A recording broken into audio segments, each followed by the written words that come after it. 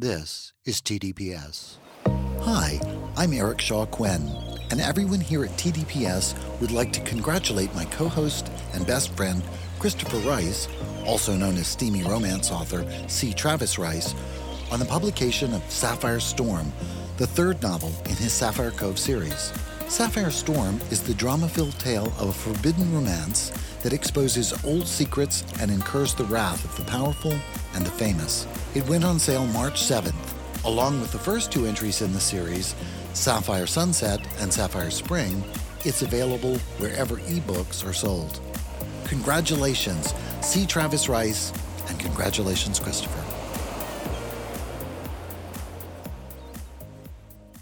I'm Christopher Rice. And I'm Eric Shaw Quinn. Do you have a question or comment about this podcast? Then come share it with us on our Facebook page at facebook.com/The Dinner Party Show, no spaces, and we'll do our best to answer it on the show. Just watch out for our aggrieved manservant, Shea Butters. He moderates the page, and he's been known to talk smack about the two of us. Most of what he says about you is true, though. We can discuss this later. That's right, at facebook.com/The Dinner Party Show. No, I meant in the car.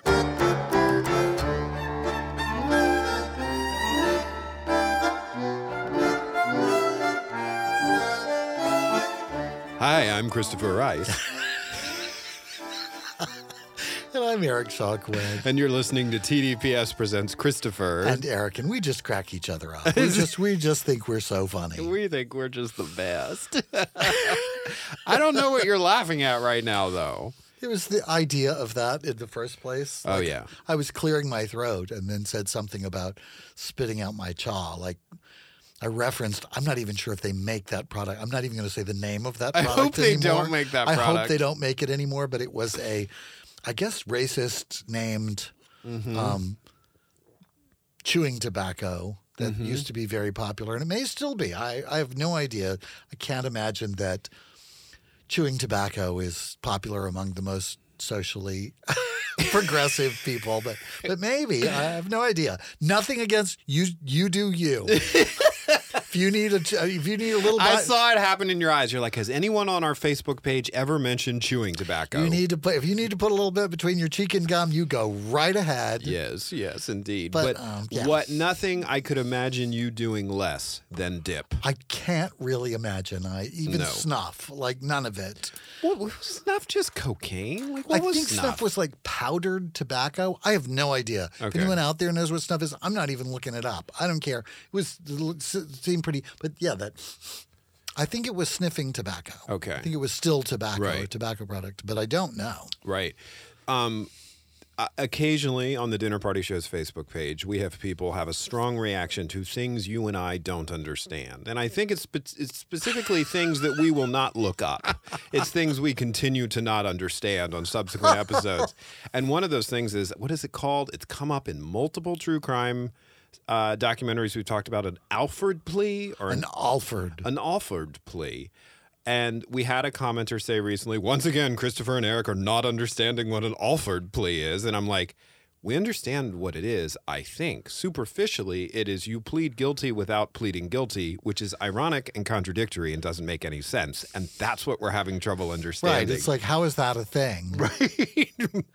I'm guilty, except I'm not. I'm not guilty. I just want y'all to leave me alone. Well, I think it has to do, and again, call us down for this, but I think it has to do with owning it. Yeah. With the full confession. You allocute, you give the whole, you confess. It is not simply pleading guilty. You actually tell people what you did.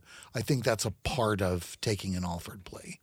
I think it's the part you don't do, right? That's what you don't. You say, okay, if you want to say I'm guilty, that's fine. I won't contest your judgment of my guilt, but I'm not going to confess to the specifics of the crime. Now we're finally looking it up. Look at what I've done to us. I've actually forced us to look this up. It's actually had, also called the Kennedy plea in West Virginia, an Alford plea, and the Alford doctrine is a guilty plea in criminal court whereby a defendant in a criminal case does not admit to the criminal act and asserts innocence, even if the evidence presented by the prosecution would be likely to persuade a judge or a jury to find the defendant guilty beyond a reasonable doubt. This can be caused by circumstantial evidence and testimony favoring the prosecution and difficulty finding evidence and witnesses that would aid the defense.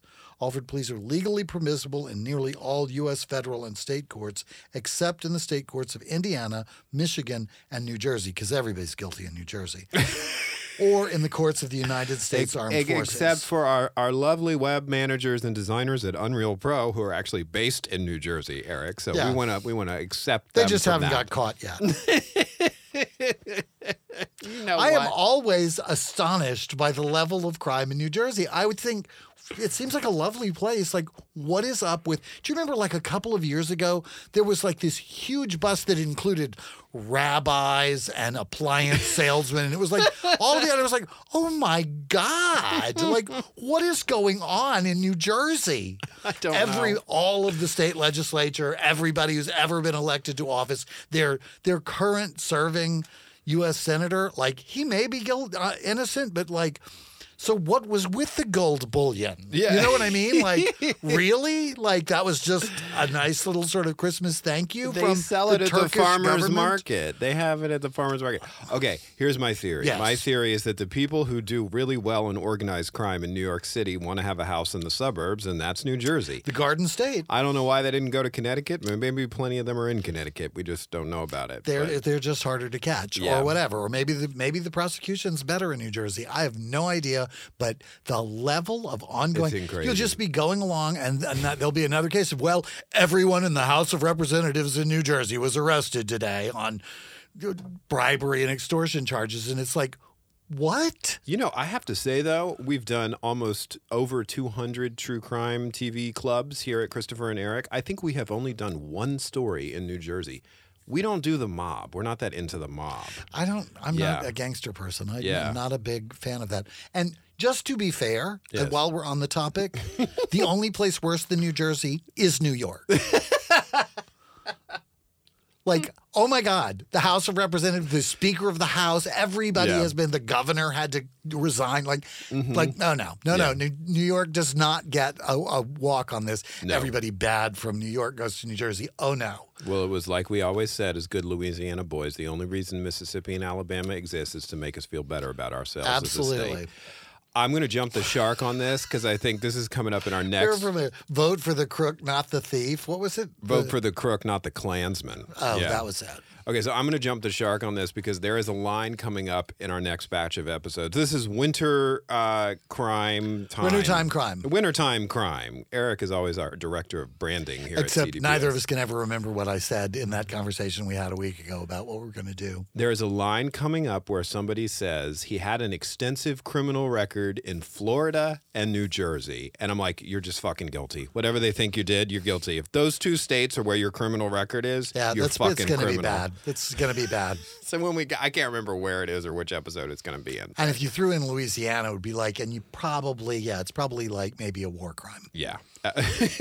Louisiana, I swear to God. God love them. I love Louisiana, but it is the only Louisiana. foreign country in the United States. Like the stuff that goes on there. Like I can remember from it's like the thing we were kidding about, vote for the crook, not the Klansman. That was an actual campaign slogan in the state. That wasn't like a joke. No, it wasn't. It happened. It was, I think, the first gubernatorial election after I moved there in the 80s. It was the candidates for governor were Edwin Edwards, who had already served extensive prison time for corruption, or David Duke, who was a former Grand Wizard of the Ku Klux Klan. Literally. Not rumored. Not like he'd been at the wrong party. No, that was one of his campaign. That was a feature, not a bug. He was campaigning on that. Like it was... It's one of those unique places where like, okay. Mm-hmm. And I remember somebody in the paper saying, I'm going to vote for David Duke because I think Edwin Edwards could ostensibly corrupt the state or bankrupt the state, but I don't think David Duke could make the state racist. To which people kind of wanted to say, if David Duke is a front runner for the governor's mansion, the state might already be a little racist. That ship may already have sailed, girl. It was a thing. But we out here in California, we don't have those problems. Everything's going great. It really is. It actually is going pretty great. Despite all those people who and if you're feeling terrible about California and you want to move to another state, great. The traffic See here. ya. The traffic here is terrible. terrible. So please go. Please go. If you think it's going to be so much better somewhere else, you go right ahead. We applaud you. We will come to your going away party and bring a nice gift. Just go. It's crowded. I keep Because having it's so great here. I keep having these conversations with people in other states where they're like, "What are you doing about the exodus of people?" It's like, what exodus of people? Dancing at the border. Waving them through. Like, go right ahead. Bye-bye. This is the most populous state in the country. It is packed. Like, we are not mourning over people who are like, I don't want to have to pay my taxes. I just want everything for free. Well, then fine. Yeah. Go somewhere where you don't get electricity in the wintertime, but you don't have to pay any taxes. All right, that's a perfect segue into winter time crimes. Yes. So the first, standard disclaimer. I don't think I've given our standard disclaimer in a long time. This is exciting. It's like going back home again. Christopher nerds out. I love rules. I'm going to take a nap. You take a nap. The True Crime TV Club works thusly. See, I'm adding new words because I've had time to sort of step back and reassess. Anyway. You do not have to watch this hour of television. Our goal is to serve it up for you. Particularly not now because you're listening to a podcast, and that would just really be Please don't. Very confusing. We are going to serve it up for you in such steaming, salacious detail you'll feel like you watched it with two of the biggest bitches you have ever met. Let's not oversell our I don't want people disappointed in the way we serve it up. Well, if we serve up the details that are there to be served up, and then Eric gives his real theory of the case. And then I break out my blowtorch. Yeah, absolutely. I smell a rat, and I'm going to roast it. All right, so today's episode is an hour of a show called Dead of Winter. The episode is entitled The Killing Field. It is Season 2, Episode 5. I believe it is available on Discovery Plus. Here in the United States, we have a lot of listeners who are not from the United States, and we love them, particularly Australia. We seem to get a lot of listeners from Australia, so... Insomniacs from Australia who cannot get to sleep any other way put on this show, and they're out like a light. Maybe you're about getting people out of bed. Maybe they turn you on to get out of bed. Maybe so. Maybe it's a wake-up thing. Yeah. I don't know. Like it's the day before there or something. I don't know. It's going back in time. Not sure. Okay, so but we welcome anyone. You're all welcome here. Anyone. You're welcome at this table. And if you move out of California, keep listening to our podcast. Please do. Please do. We're delighted to have you listen in. And if you're not happy here, we totally understand and we appreciate you leaving. Absolutely. All right. Dead of Winter, The Killing Field, 2003. We're headed to Douglas County, Colorado, which I think I put together in the long arc of this special includes Aurora, Colorado, which is where that terrible movie theater shooting was many years ago. I just assume everybody's killing everybody in Colorado all the time. I think it must be the altitude. I don't know what's going on there, but like, my God. Wait a minute. Why is this? Because all of those mass shootings and all of it's like, oh my God. Like, are there that many people in Colorado even? Like, I'm just like, my goodness, what a high level of... I think it must be the altitude. There was a period there in the 90s between the Jean-Benet Ramsey murder, which was in Boulder, and the first real mass school shooting I can remember, which was Columbine, also in Colorado. People were asking this question, what the fuck is going on in Colorado? And it just keeps happening, and you just think, oh my God, what's happening? I think it's the altitude. Okay, well, it's 2003, so we're in Douglas County, Colorado. We're introduced to a woman who is real, and there will be non-real people throughout because there are craptacular reenactments in this one. Trigger warning. I'm afraid so. This is an interview subject. She is in her living room. Her name is Dana Cerniglia. The date on the screen tells us it's February 5th, 2003, that she is describing for us. This interview is taking place much later. She said that year it was a brutal winter. They had 6 to 12-inch snow days. And then, oh God, as I wrote in my notes, scripted reenactments begin almost immediately. We meet her stepson, Sean, who... according to the actor's performance, and we know how misleading these can be when it comes to the facts of the case, and that these specials often use these reenactments to write their own version of the story. Yes. Sean was Dana's stepson. Dana was married to Dwayne, Sean's father. Sean is depicted as being comical and quick-witted. He's dating a young woman named Carrie Lynn Hayden, who is depicted as being sweet.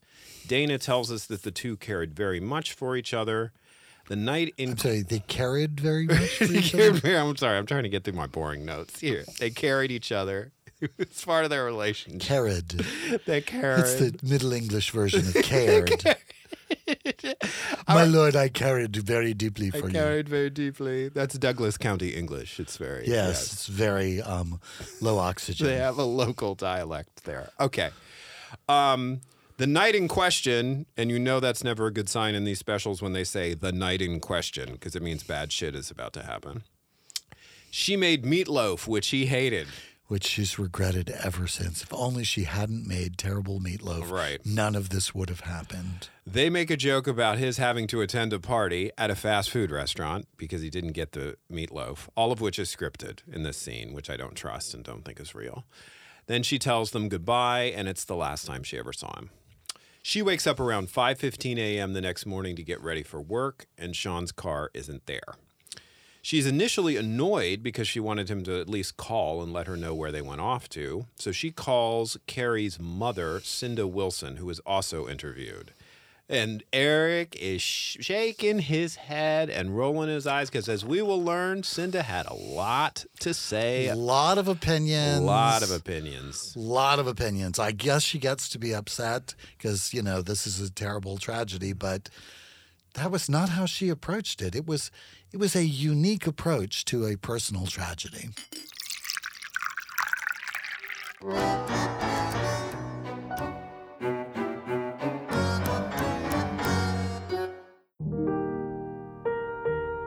Christopher and I, and all of us at TDPS, are still grieving the loss of my dear friend and our beloved premier party person, Anne Rice. But my mother's literary legacy gave birth to a diverse and wonderful community of readers and fans who continue to celebrate her work online. We invite you to join them on the Facebook page dedicated to Anne's legacy. That's where you'll receive the latest updates on new editions of her work and all the exciting changes coming to the AnneRice.com website. Also on the Anne Rice Facebook page, you can join the mailing list to receive all the latest news and information about her forthcoming celebration of life in New Orleans. That's at facebook.com/Anne Rice fan page, no spaces. If you believe, as we do, that Anne's work is as immortal as her characters, then join us at Anne Rice fan page on facebook.com. See you there.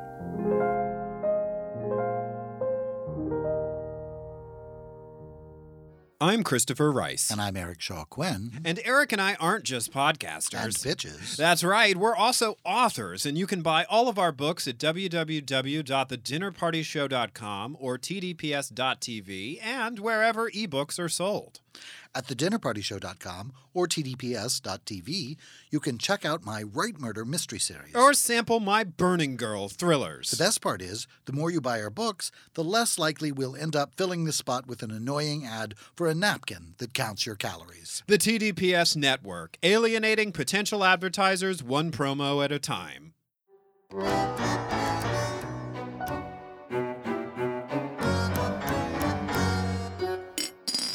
So we are interviewing Cinda Wilson, who is the mother of Carrie, and it's now becoming clear that Sean and Carrie are both missing. They have not checked in with their parents. They have not returned home after going out. We're not really sure where. They didn't say. On meatloaf avoidance. Right. And we're interviewing Cinda, and Eric is shaking his head because Cinda is going to serve up a lot of opinions about and what attitude. Might have happened. Oh my God, so much attitude. Like, I guess everybody deals with grief in her own way, and Cinda decided to be a bitch about it, I guess.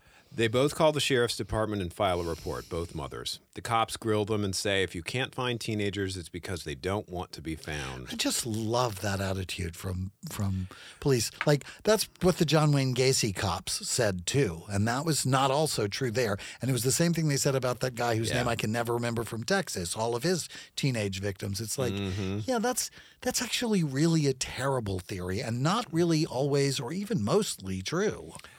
Also, it is uttered in a reenactment, isn't it? Like, it's another thing that an actor tells us. And I'm like, did they really say this, or do the mothers? It's the thing the parents say that the police told them. So it's, grain of salt there. But I have to say, because you hear it so consistently from people who are trying to report missing people and, to raise the alarm early in the process, I have to say I feel like it's more likely true. Okay. And it may have more truth we didn't need to ask law enforcement about it, but there may be more truth to it than I realize, because I hope that while we are looking at these things, they are a very small percentage of the actual missing teenagers in the world. But it just seems like, what a response. Yeah, I'm not really buying that. Well, and it's also a little victim blaming. It's like, so you were a dick to your teenager and they ran out, and now you're trying to get us involved. Like, that's the tone that usually comes across. Yeah, and they asked, did you do drugs? Did you have a fight? Is there the whole host of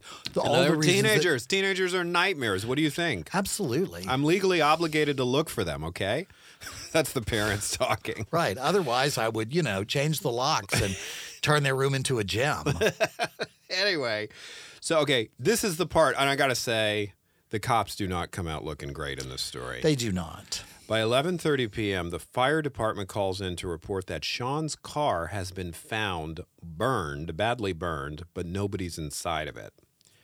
Sean's father... And the primary reason that they called is because they want to get rid of the car. Yeah. Could you come get this car? Like, he's supposed to go, what's he going to do with the burned car? He can't drive it home.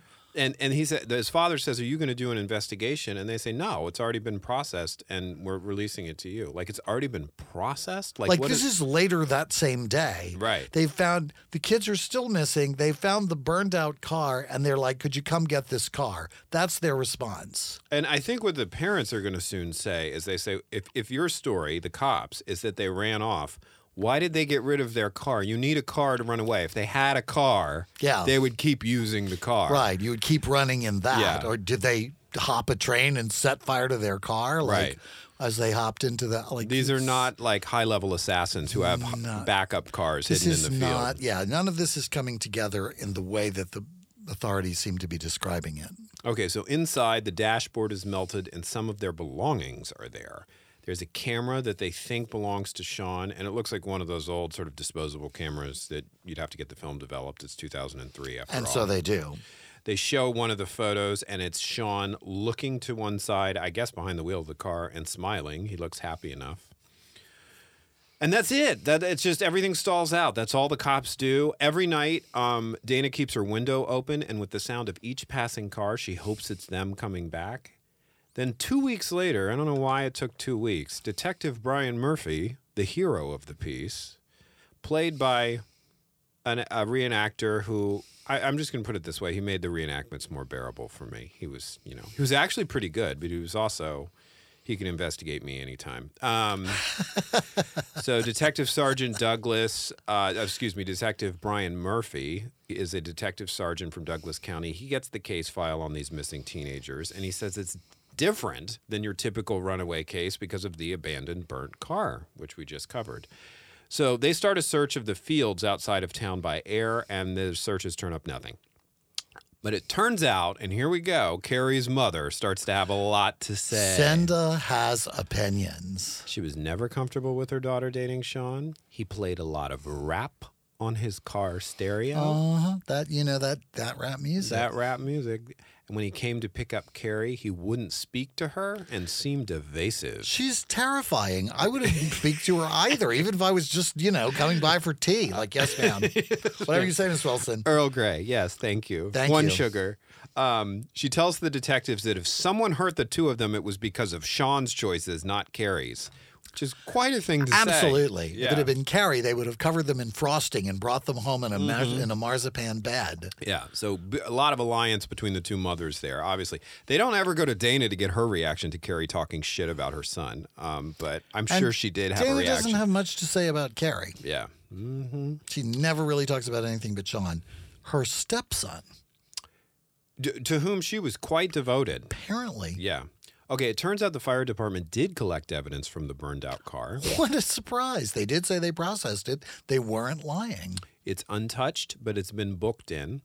The arson investigator found a cigarette butt on the floor of the car that possibly started the fire. Like, they even found a cause of the fire.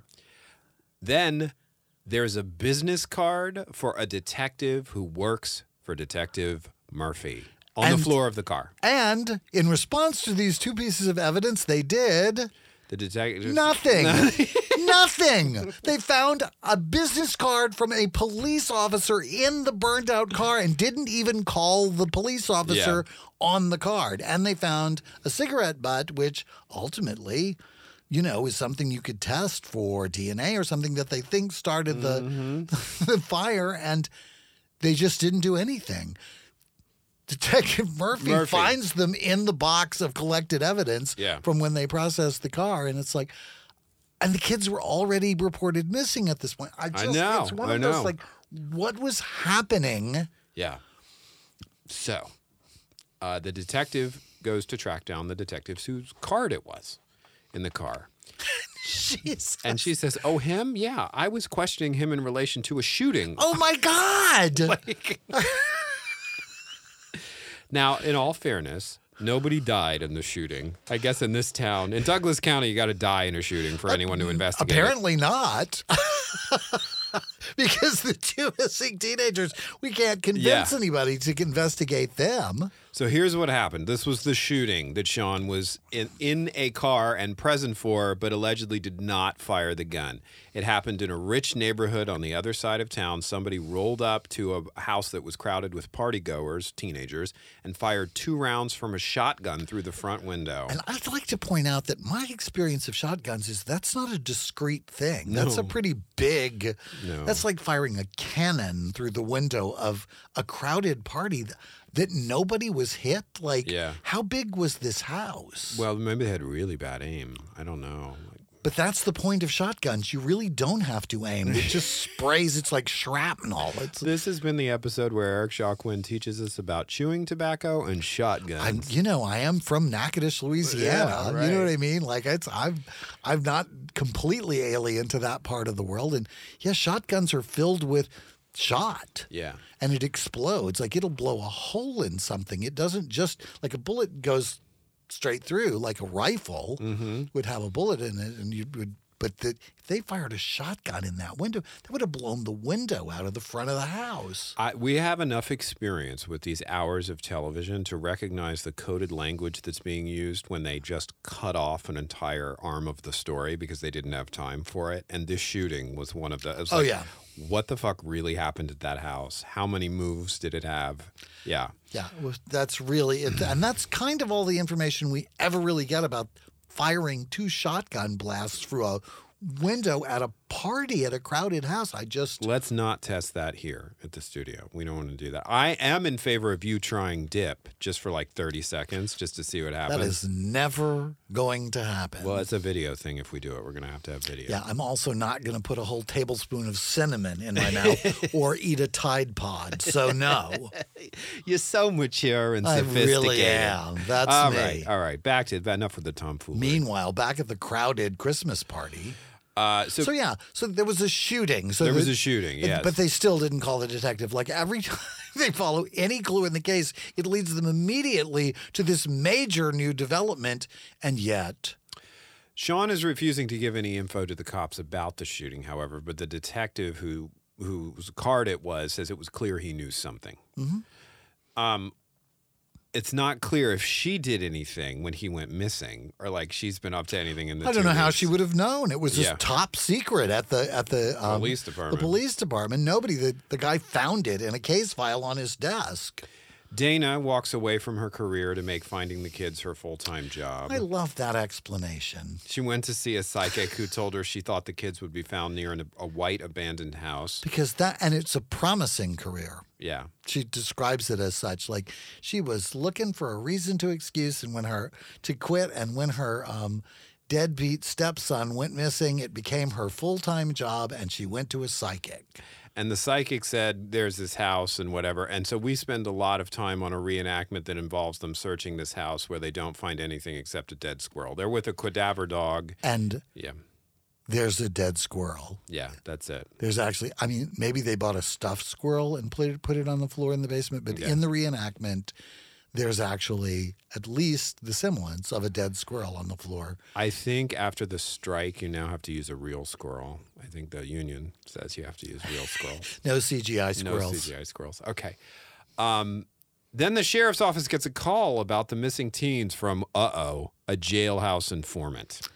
Always helpful. He says the kids are dead and they were killed by a man named Nat York.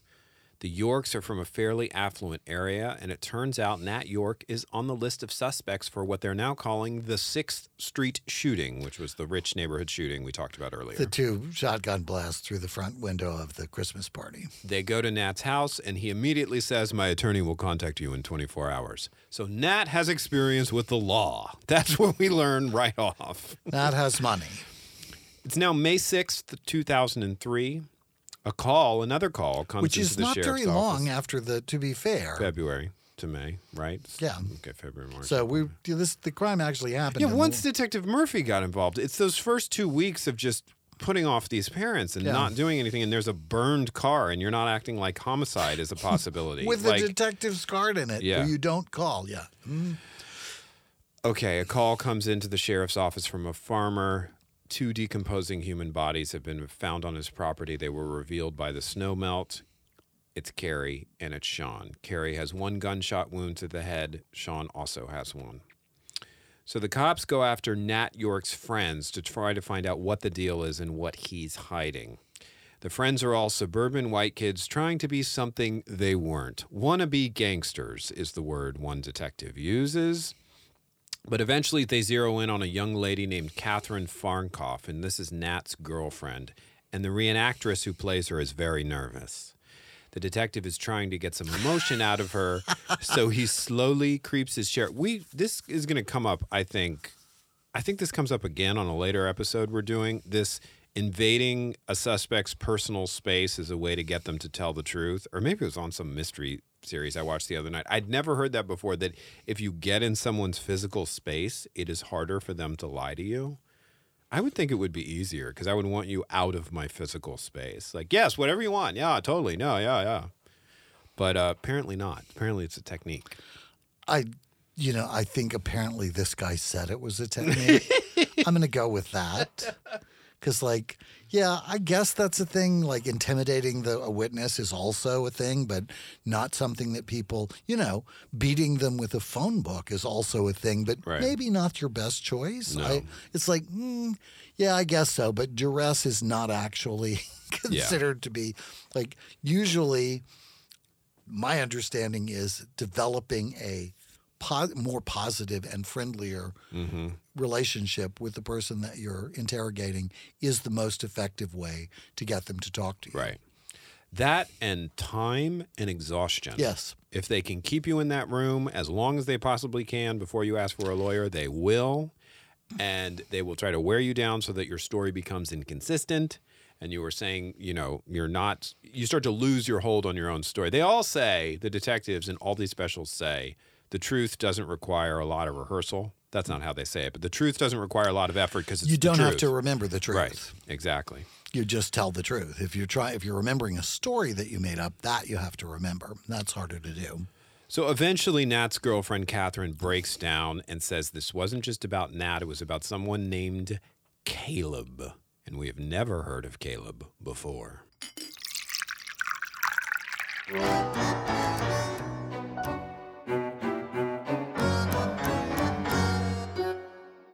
Eric. Yes, Christopher? Have you been to my website lately? Why would I go to your website? You're sitting right here. Well, it's the place to find out all about my new books. Why would I go to your website for that? Again, you're sitting right here. All right. Well, for people who aren't right here, ChristopherRiceBooks.com is a great place to get information about my new releases. Which you'll give me copies of because I'm sitting right here. Yeah, maybe. But for those who aren't currently sitting in our studio on the Sunset Strip, check out my website, sign up for my mailing list, and check out all the posts on my blog where I talk smack about Eric Shaw Quinn. What smack? Shut up and read this new book I wrote. Fuck that, and fuck ChristopherRiceBooks.com. This ad did not go as planned. This was an ad?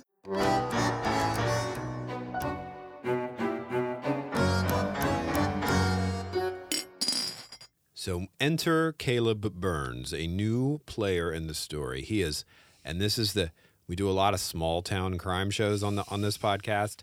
This is the buzzword. He is not from the area. Whenever they say that about somebody, get ready. That's a red flag over their heads. Not from the area. He is not from the area and feared by everyone. So it's sort of like Bigfoot. Well, and kind of contradictory. Well, it sounds like he spends a lot of time in the area. If he's feared by everyone, they have to have met him. So does he just visit a lot, or does his grandmother live there? What's going on with Caleb? And the answer is, we're not going to tell you anything about Caleb, because this is a crime show where Caleb is instrumental. So why would we tell you about him?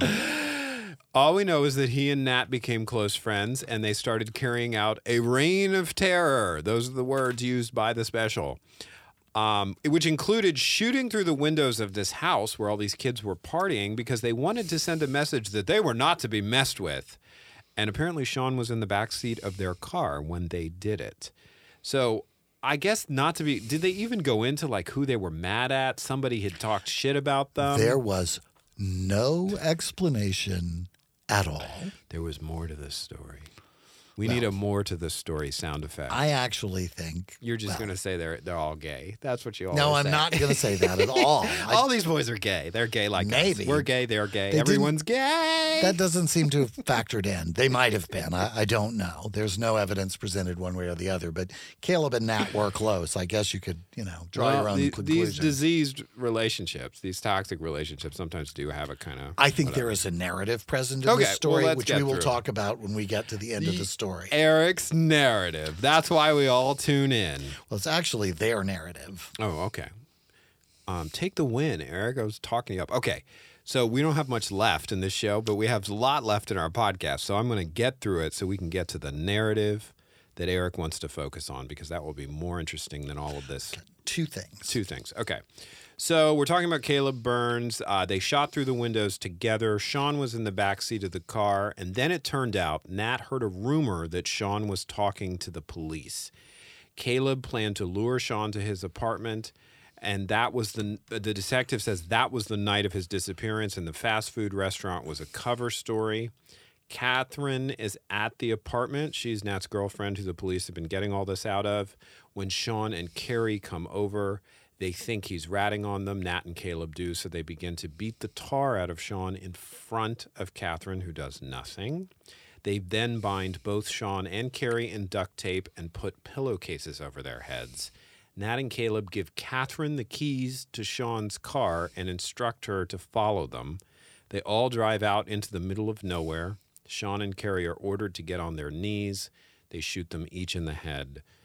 The detective can't remember who poured the gas in, but Caleb tried to light it with his cigarette. The detective can't remember? He says that in his interview.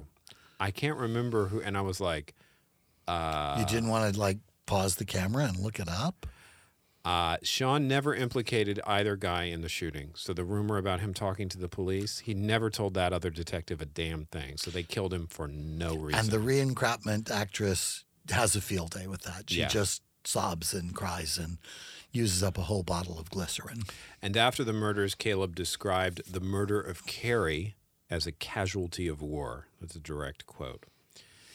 Catherine's statement is consistent with the evidence from the cigarette, but they're eventually able to get Caleb's DNA. So, but they just threw it in a box when they found it in the car and waited 2 weeks before. They're lucky they looked at it. I didn't think they would get anything when you hear about it being treated like that. Mm-hmm. So Catherine pleads guilty to 1 count of second-degree murder. She serves 10 years and is released in 2014. Caleb Burns pleads guilty to 2 counts of first-degree murder and receives 2 life sentences with no possibility of parole. And Nathaniel York also pleads guilty to 2 counts of first-degree murder, also receives 2 life sentences, and during the 7th year of his sentence, he kills himself. So, I have to say, I can remember one other story we did. It was early on. It was a People magazine investigates, and props to whatever party person goes out and finds it. It was an Alaska set story where the daughter killed the mother because of a misunderstanding. It was the same feeling, the murder was not, you never want to justify murder, but it was a horrible, brutal crime as a result of a lie or a misunderstanding. He wasn't talking to the detective. He wasn't ratting them out. And they killed him and his girlfriend. It was just disgusting. Who had nothing, who wasn't there and wasn't a witness and had nothing, who just was in the wrong place at the wrong time. Okay. Let's talk about the narrative you saw. This is the thing one.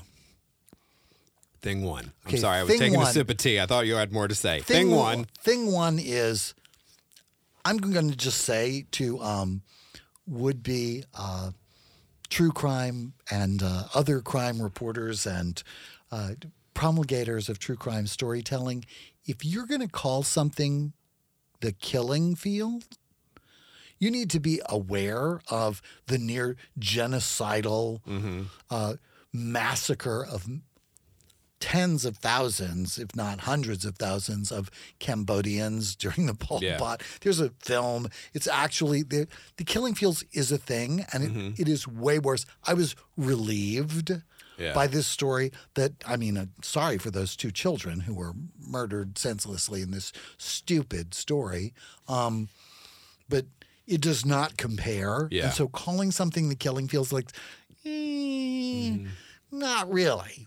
Not really the same as that story. So I was relieved that it was not as horrible, as gruesome, and as blood-soaked as that just a jaw-dropping story from the old days, from the Vietnam War days in Cambodia. And the movie came out in the 80s, I think. Who was in the movie? Linda Hunt is in the movie, right? I think Linda Hunt was in The Year of Living Dangerously. I'm confusing. But I don't remember who was in the movie exactly. I'm sure I saw the movie, but it was about a really horrific political sort of pogrom kind of level, if not genocidal, headed in that direction. Really awful, massacring innocent people for political means. So I just thought that was a little overkill, so to speak. The second thing is, I think taking their lead from Senda Wilson, the people making this wanted to make the story that they were wannabe gangsters and listening to the rap music and being influenced by rap music was setting a bad, like, I'm not a big fan of glamorizing gangsta culture. I think that's not helpful. And I think children are impressionable and suggestible, but I do not think that's what's going on here. And I think that whenever the narrative drifted from that, they just didn't report on it. Right. Like, there's no explanation for why they fired through the window of that Christmas party. And so they make it sound like they weren't showing us proper respect. Like it was some sort of wannabe rich kid gangsta bullshit, which I don't think that's what was going on. I think there was probably some stupid, childish, anger-based thing. Right. That caused them to do that murder and to kill these kids, but I don't think it was them trying to affect gangsta culture behavior. I think that was what that narrative drove this story, and I think as a result, we got less of the story than might have been interesting to hear. What did you think was lying outside that narrative that they ignored? Crystal methamphetamine. Yeah. That's what I think was going on in this story. All of the paranoia, all of the really bad choices, all of the stupid thing. I think drug use was of some sort, and my guess would be crystal, given the area of the country and the more. It wasn't rural, but it was not.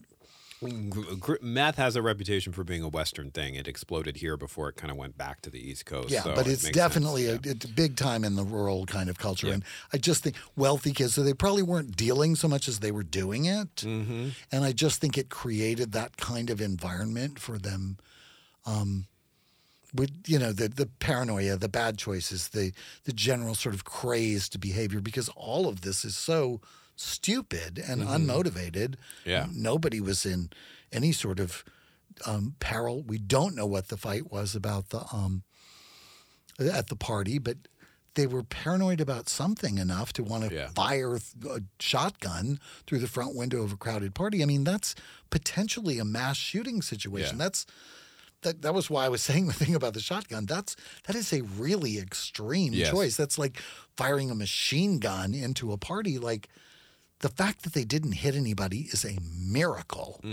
And so the fact that they didn't describe it or attempt to explain what was going on there, I think that there was more information there. Caleb was the outside kid who brought this influence into their environment, and he's all tattooed and pierced up and whatever, and kind of methy looking. But and there's just nothing about Caleb. I mean, he's the motivating force for all of this. Absolutely no and there's information. almost nothing about him. In fact, they tease something at the very beginning. They do a lot of these shows. They do a sort of clip montage of everything, and they reference someone as being, everyone in the area feared him. They play that line up front at the episode, and I'm halfway through the episode. I'm like, who are they talking about? It's not Sean, because he's this sweet, funny guy that everybody loves. Yeah, so he was the meth dealer? I don't know. I have no idea. He was, he was Sean. He was Nate's gay city meth doing boyfriend. Right. I have no idea who Caleb was because they didn't tell us any of that because they were so focused on, it's like the satanic panic, right? The children being influenced by that devil rap music.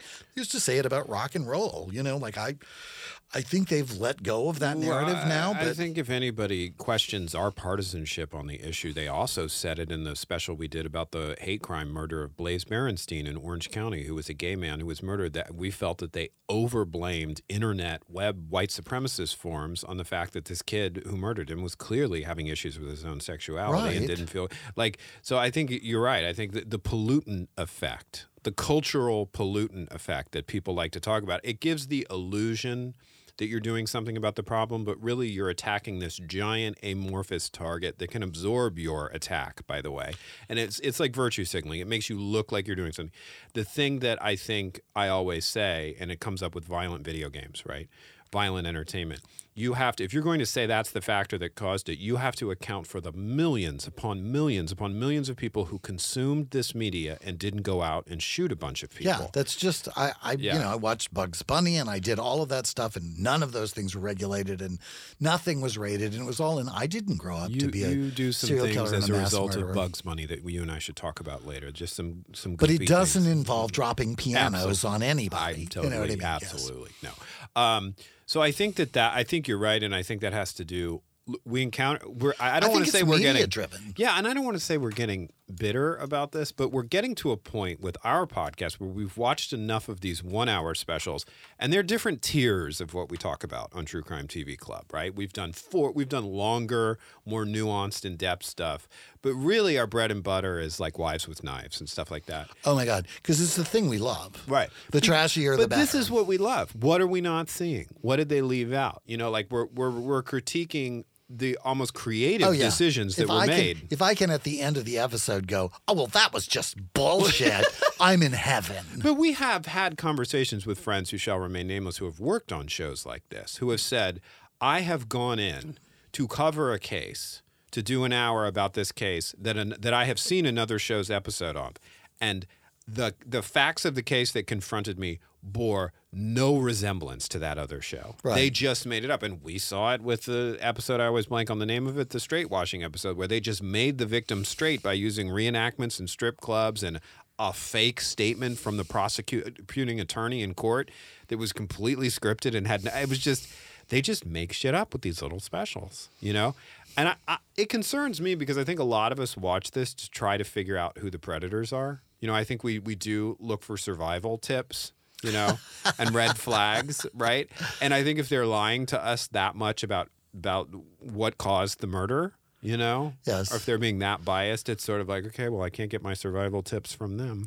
Well, it's the desire to oversimplify. I think it is. It is very much. I think it is very much a product of the sorry state of journalism today. I think that there is this, I want an easy narrative that I can sell that's going to get me a lot of clicks, and I don't want to do a lot of work to find it, so I'm just going to dump it into this particular category. I don't think it's a recent development, but I think it has gotten really, with the growth of social media and the world of virtue signaling and sort of 120 character bite-sized storytelling, it has become a worse problem. Right. We're just in a place where, oh, well, that's an easy solution. I'll just tell the story that way. And this is, I think, a perfect example of that.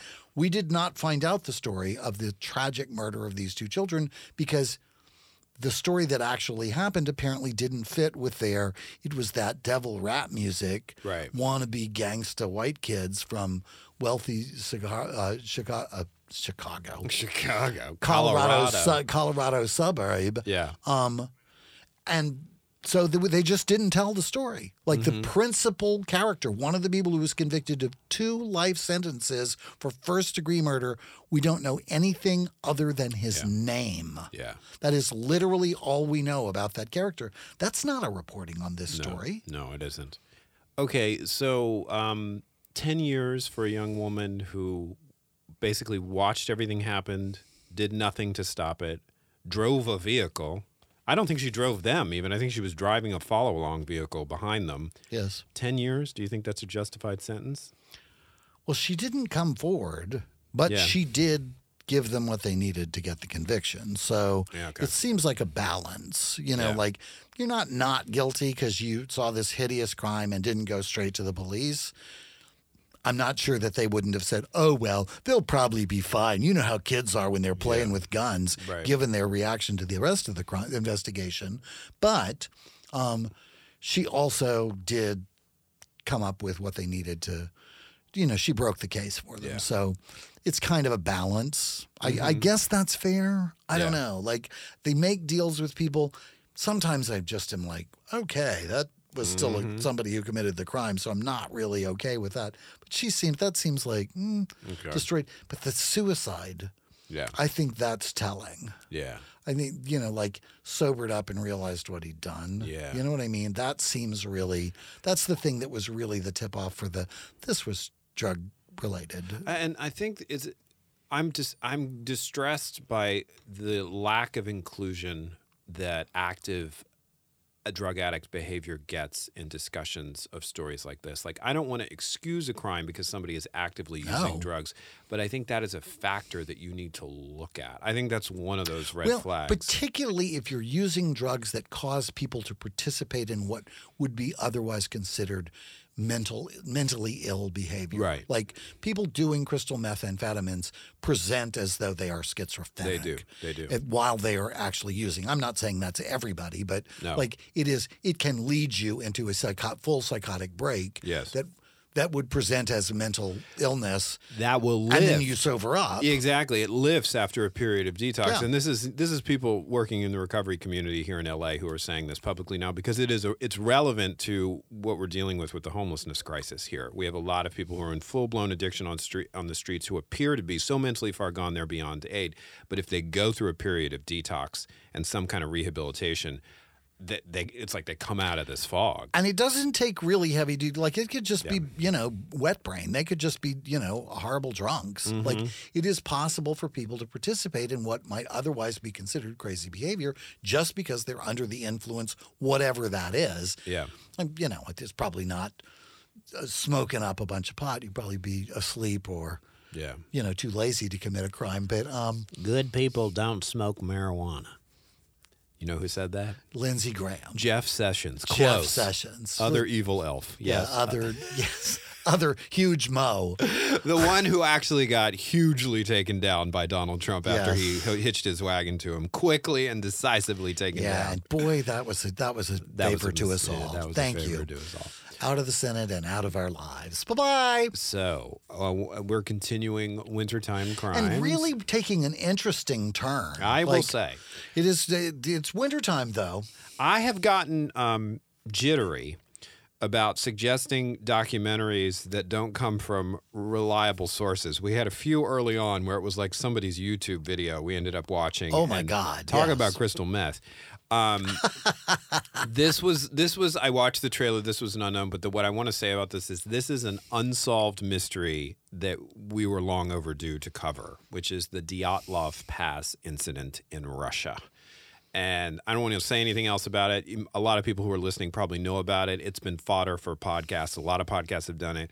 We have friends who are obsessed with this incident. Huge conspiracy theory. Huge, multiple conspiracy theories. So the documentary we will be serving up is called An Unknown Compelling Force, and we streamed it here in the United States on Amazon, I believe, or we rented it. I don't know. It's Amazon. there.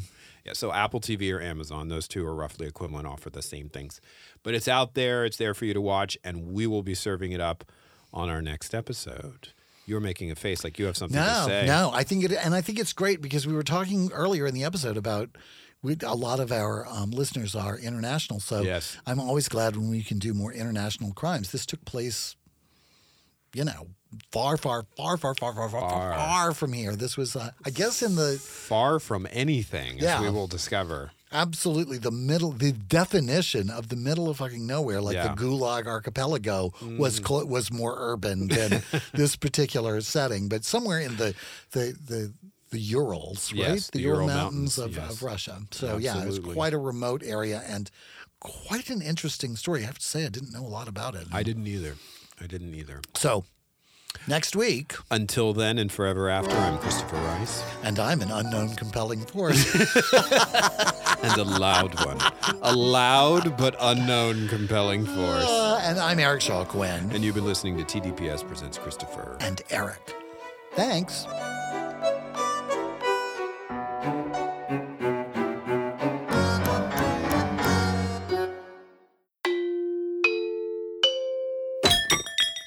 This is TDPS.